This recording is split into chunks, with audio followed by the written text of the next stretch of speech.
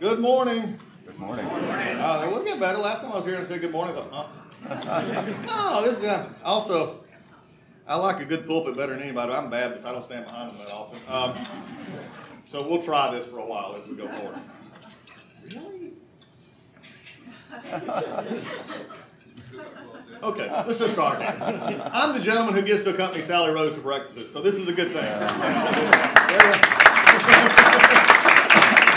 And just to make sure I do it right, Jess came along this morning, so that's a good thing. She is the one that they both keep me in line. But it is good to be here. And it's good to be here on a Thursday, which is, it is Thursday, correct? Yes. I lose track.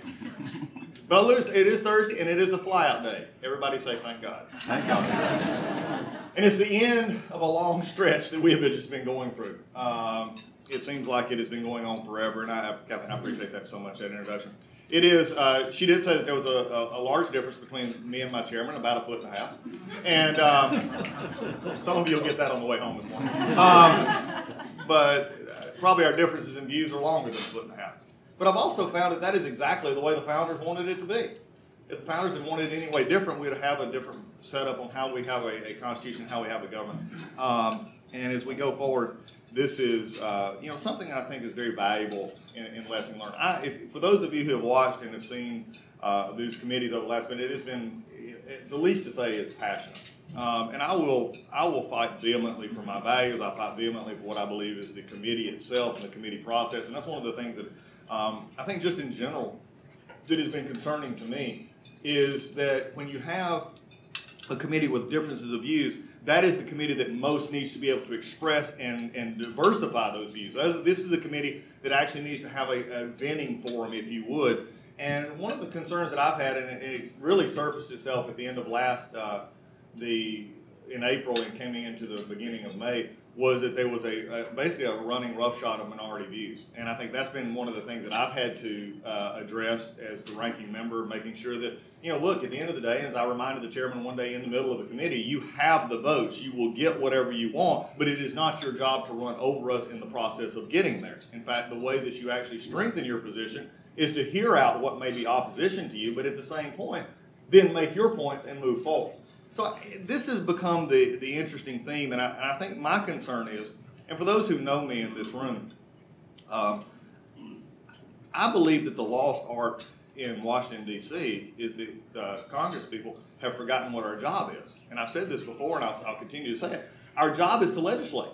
That is what we are. If you look at it, we're legislators. They're talking about this Congress. That is what we're supposed to be doing, and unfortunately, it has become the very antithesis of what we have begun to do. We've begun to formulate party lines. We begin to talk about election cycles. We begin to talk about what makes best, and those are all part of legislation. But at the end of the day, if all we do is practice and all we do is look for a game that is every 2 years, especially in the House of Representatives, then we are failing the American people. And I think that is something that is very concerning to me. Because at the end of the day, how do we get stuff done? What are the arguments? I would love to line all 435 members of the House of Representatives up at this microphone and give them 30 seconds to tell me one legislative priority. Just one. I'm not even asking for two. Just one. And not a position statement. A legislative priority. What can we do as given and trusting to the keys of voting cards to say what can we do to make our laws, our regulations better in this country? Is why I believe that members are bored. Now you may think that's crazy, because if you look at my schedule, the least thing is bored in my schedule. But when you have no purpose, when you feel like that all you're doing is fighting circles, the same thing in the same news cycle over and over and over again, that's why we don't seem to get stuff done. Over the last few Congresses, I've only been here 3. This is my 4th cycle. And in that time, we made a choice through a great staff, and I would never be half the member that I am without the staff that is here and the ones that are at committee, is we actually tried to accomplish big things. We went after it. 6 years ago, how many of us would have believed that we'd have rewrote the copyright system and had the Music Modernization Act actually passed, which took almost 100 years of work and embodiment in the copyright system and took on a new digital age and worked with all players, at the end of the day having a unanimous vote and having 80 plus of a very diverse industry come together and say, this is something we want. 6 years ago, they laughed at me, literally. Now the only people that are laughing are the songwriters of the future who will actually be able to get paid, and the digital service who will actually be able to play that music, and we have a ecosystem that actually works. Is that not what Washington should be about? Is that not what we should do? I mean, when you think about groups, there's a diversity of groups that came together. I can literally remember most of them could not sit in the same room in the first few meetings because they just, songwriters didn't like artists didn't like songwriters didn't like digital didn't like labels. And it was like, do y'all like anybody? Now we were able to come together. Then we took on criminal justice reform. Is there anything more palatable than the value of someone's life? Is there anything more valuable than the dignity and decency of what I believe personally is a God-breathed life that each of us around these tables are sitting there this morning with? And having some people who make mistakes, how many of this would be willing to say, even underneath your breath this morning, there by the grace of God go I? Accept something that could have been taken and messed up into the mistakes that we made. Aren't we glad that somebody gave us another chance? Aren't we glad that if there's an opportunity for another chance, and that's what criminal justice reform was all about. And I'm glad the president took that on and signed it. And Jared Kushner from the White House helped us. And Hakeem Jeffries, who has been my partner on many bipartisan issues up here, including music modernization and criminal justice reform, said, let's look past what can't be done to find what can be done. It's the art of the possible that is missing in this town right now. The art of the possible tells me that I can look beyond the horizon. The art of the possible tells me that there is something worth getting up for. The art of the possible says there's a reason for me to get on that jet and come from Atlanta, and there's a reason for me to stay here and be separated from the things that I value most in life. My beautiful, wonderful bride of 31 years, my 3 children who are growing up that I've missed a lot of their growing up. There's a reason for me to be here, and if that reason is that I can make a difference in the people's lives through legislation, which is my job, then that's what we're supposed to be about. That's what this society should be about, talking about each and every month, is how do we make it better, overcome our differences, and realize that it's not all about us. I've never seen anything worth having that only benefited one person. What I found in life is things that benefit the body, that make us healthy, is what benefits this body. What I see right now, unfortunately, in Congress, especially from my position as ranking member on the Judiciary Committee, is we're not healthy right now. We're not healthy because our focus is not right. And now I get it. After several years of being out of the majority, the Democrats need to state their positions. I've got no problem with that. But state your positions and other things at the same time. Have your messaging, I get it, but also at the same time, find places to reach across the aisle. I will have to say, unfortunately, in the first 5 months, I have reached my hand across the aisle on many occasions to follow up on criminal justice reform, to find intellectual property issues, and nothing to have it except my hand be slapped. And that's not the way this is supposed to be. When you understand what our body is about, when you understand what we're to be about, then my question is, where will we be in a few years? Because what's interesting is just for a moment, take a look around. From your table, not the one you're sitting with. Look around the pictures. Because y'all think I'm kidding? Look around. Y'all are. All right, I've had all I can take from behind. We're done. What's going to be happening is whether we like it or not, some of us may be on one of these pictures. Some of us may do something actually, amazing enough to be put on a picture on the wall. But the people is when you look at them, you say, what did their mark mean? It meant that something that they did actually left a mark. So my question for us today is as we look around at our tables and we look around at our jobs and we look around at why we're here in Washington, D.C. and what my driving force and motivation to lead not only our Judiciary Committee but hopefully help lead my fellow Republicans is saying it's time for us to make a mark so that when we leave this place we don't look back on and say the only good thing we did was fight. I've counseled many, many people in life, many families. And what I always find is when they come to me, they say, well, it just started last week. No, it didn't. I can't tell you how many marriage counselings I've started out. Well, it's just, we just decided last week it was over. No, you didn't. And after about 30 to 40 minutes, I find out that it probably started several years earlier. Because we let little things build up. And what we built up in this Congress is what I call as an anathema to actually legislating an actual compromise. We don't think anymore that I can compromise and still have my values. I would challenge anybody in this country to challenge my conservative values, even though I'm willing to compromise not my values, but my priorities to say, what can I get accomplished that doesn't take away from who I am, but adds to the body when I couple that with someone else. So when we look at this, what could judiciary be doing? I think this is a sort of a look for. We could be working on intellectual property issues, patent issues. Now, is that going to be an easy lift? No. But nothing is easy when you first start, especially if it means something. 2 years ago, we just made the majority. I just made the vice chair of the conference. This was in 2017. The president was just newly elected. We were getting ready for a big time up here, and it was going to be exciting. And I go down into my basement, into my workroom, and I was picking up something, and I stepped backwards because I was lazy and didn't clean up something earlier. I stepped backwards, and okay, we're going to find out who's really, really country in this room. I had an old mason jar. It was broke. And I didn't pick it up because I was too lazy a week before. But when I stepped backwards, it found my Achilles. And it nicked my Achilles. Isn't this great for breakfast? Don't you love this? It nicked my Achilles. Didn't cut it, but it nicked it. And what does a male from the South do? I didn't put dirt on it. But other than that, I went upstairs. It looked bad, but I said, it'll heal. Let me just put a Band-Aid on it. It'll be good. So I just put a Band-Aid on it, threw peroxide on it. Life's good. I have my own medical doctor. I can do this. I play one on at least late night TV. And so I was going fine until I got back up here, and I noticed it was swelling, didn't feel good. I went over and got an MRI done, and I had nicked literally my Achilles, and it was swelling. So here we are, January 2017, getting ready for the inaugural. Everything's going on, and they put a boot on me. And so I'm walking around with a boot, and then all of a sudden we go into healthcare, and we're trying to get it done, and everything is going sideways in life. And it comes to be about March, and I was stressed beyond imagination. I was not eating well. I was getting up early, going to bed late. I had gained literally almost 20 pounds. I was at probably my highest. At 6'4", I was about 225 pounds. And I felt awful. Now, let me ask you a question. It's just like legislating.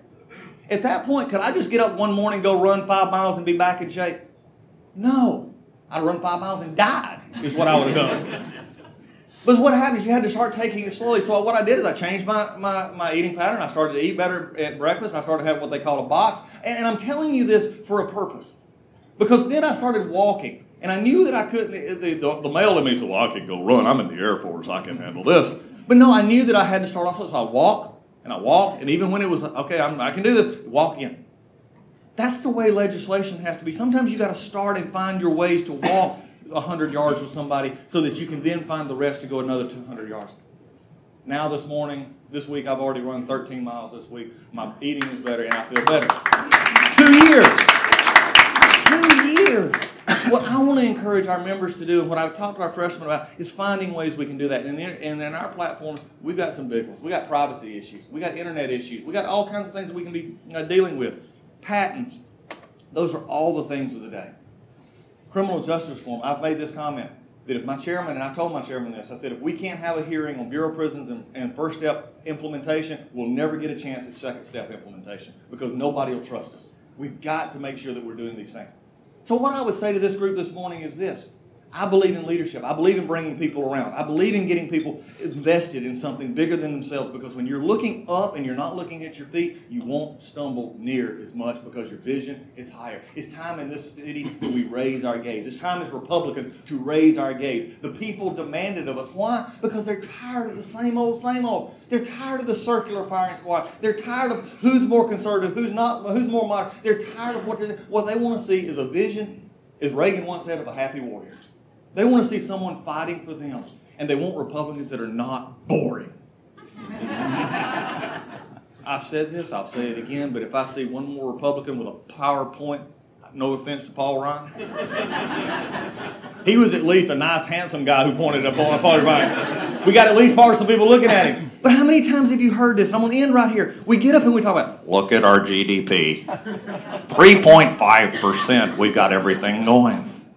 The wages are rising, unemployment's down. Does that not excite you? Thank you for the coffee this morning. Oh, why don't we actually get to the point where we actually look around and we say, you know what, I was back in Gainesville the other day, and I was talking with a business owner as I was traveling around, and he said, you know the tax reform last year, we had deductibility, I could do it this year. I added 2 machines. You know what that meant? It meant that I was able to hire these 3 people. Susie, Jim, and Bob now have jobs where they didn't have jobs last year. That's part of what being conservative is about, and that's what means smaller government. That's what less taxes. That's what it actually means. You all of a sudden, you attach the real to the theoretical and real become life. That is what we need to be about. That is what our party needs to be about. And if you believe that, then I'm reaching out a hand and say, join me. Join others on this hill that want to see this happen.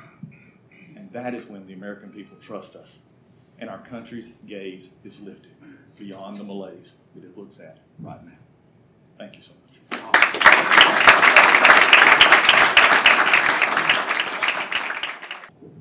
I actually have a question. Just looking outside the Beltway, I know you're heading to Georgia next week. What are you hearing from the folks back home? I mean, what's the political environment heading into next year? For those of you who, I will say this, for those, if you're living only in the Beltway, please get out of here, okay? I love you, come back and visit. It's a great place. I heard they have monuments. I hear they have museums. I never get to go, but they're great. And the reason I say that is when I travel the country still, people are not talking about the things we're talking about. That's a concern for me. There's a disconnect out there.